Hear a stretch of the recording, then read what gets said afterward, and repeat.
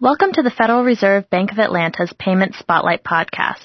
Today we're joined by Jeremy Grant, Senior Executive Advisor and leader of the U.S. Department of Commerce National Program Office for the National Strategy for Trusted Identities in Cyberspace, or NSTIC. Jeremy will be speaking to us about NSTIC and its role in online security. Jeremy, thanks for joining us.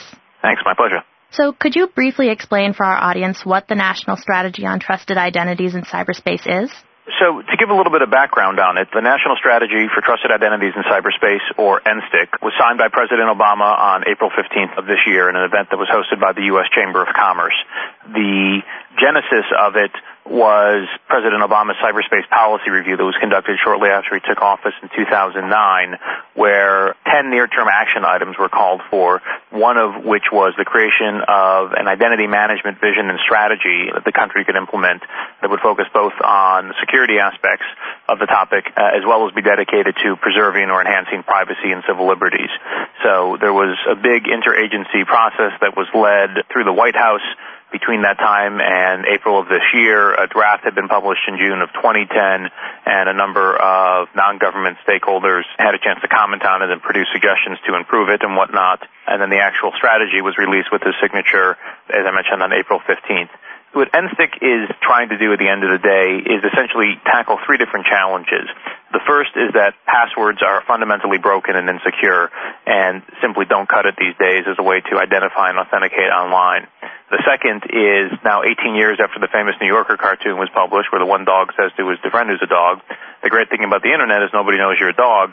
This still rings true today. And while there's plenty of situations where it's really not a problem, where anonymity or pseudonymity is a very good thing online, there's also a lot of transactions, certainly in the financial world, among others, where the risk model associated with certain types of transactions is so high because you don't know that the person on the other end of the transaction is in fact not a dog, that they can't be moved online, and so they're stuck in the brick-and-mortar world.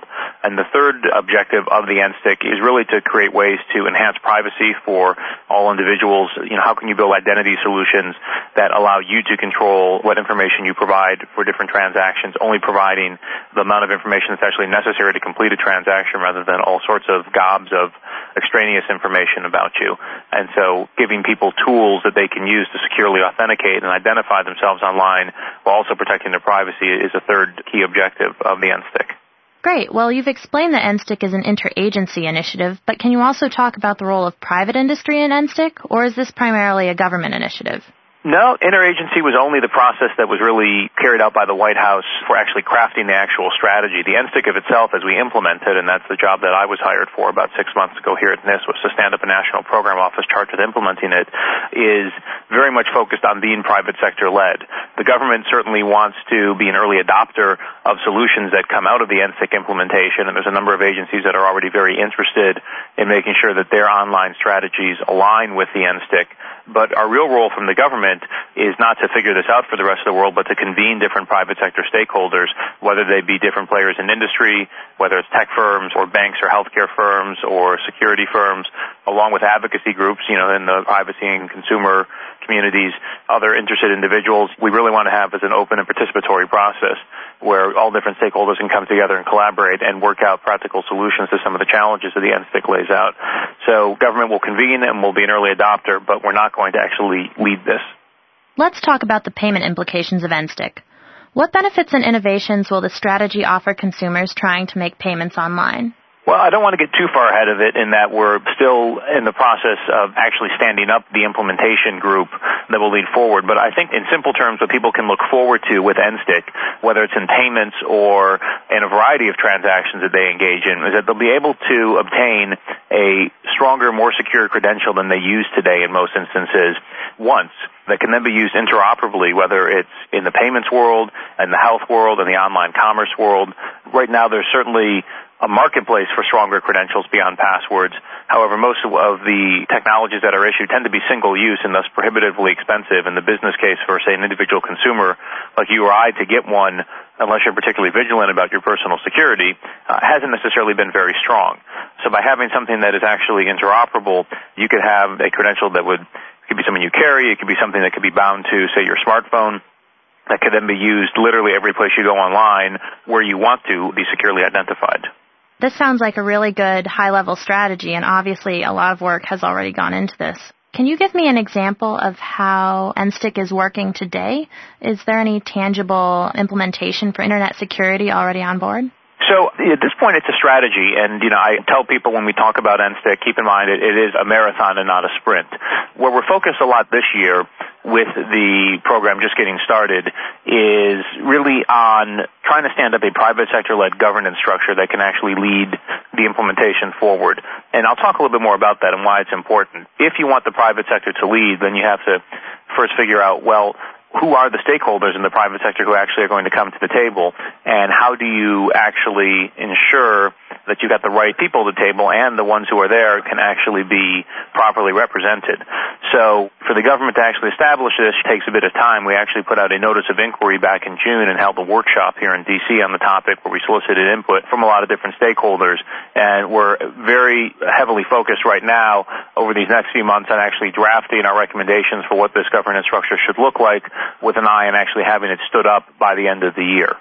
That is where we're spending the bulk of our time, in that it's really the longest pole in the tent in NSTIC. If you get the governance structure right, that positions you in 2012 and beyond to have some really good activity that goes forward in defining whether it's the technical standards for interoperability or the security protocols, or also defining a lot of the policies and operating rules, things like what happens in liability, or when something goes wrong, or how are the privacy rules going to work, or how is risk going to be allocated between different parties in a transaction. These are all sorts of things that we want the governance structure to work on, and it's that standards and operating rules that they produce is really what's going to be the foundation for NSTIC to be built on. Beyond that, we're quite heavily focused right now on looking at pilots, both in the government as well as outside. For fiscal year 2012, the White House has proposed $24.5 million for NSTIC, including $17.5 million that would go towards pilot programs. While those funds aren't appropriated yet, we are spending a lot of time trying to define criteria for pilots and talking to different interested stakeholders so that when those funds do come, we can actually have a competitive process that can get those dollars allocated quickly and really start to demonstrate some real progress towards implementation of the NSTIC vision into 2012. In the government space, I mentioned earlier we want to be an early adopter, and that there's a number of agencies that are interested in aligning their online citizens-facing strategies with the NSTIC. And I will say we're working with a number of well-known agencies with some very high-profile applications that they want to move online, essentially trying to help them with some solutions that would align with the strategy. And without saying too much, I'd say stay tuned. We think we can have some good announcements later this fall. Well, I certainly look forward to hearing more about that. Thanks for joining us this morning, Jeremy. My pleasure. Thanks so much. Again, we've been speaking today with Jeremy Grant, leader of the U.S. Department of Commerce's National Strategy for Trusted Identities in Cyberspace. This concludes our Payment Spotlight podcast. You can find more information about the Retail Payments Risk Forum by visiting our website at www.frbatlanta.org. Thanks for listening, and please return for more podcasts. If you have comments or questions, please send us an email at podcast@frbatlanta.org.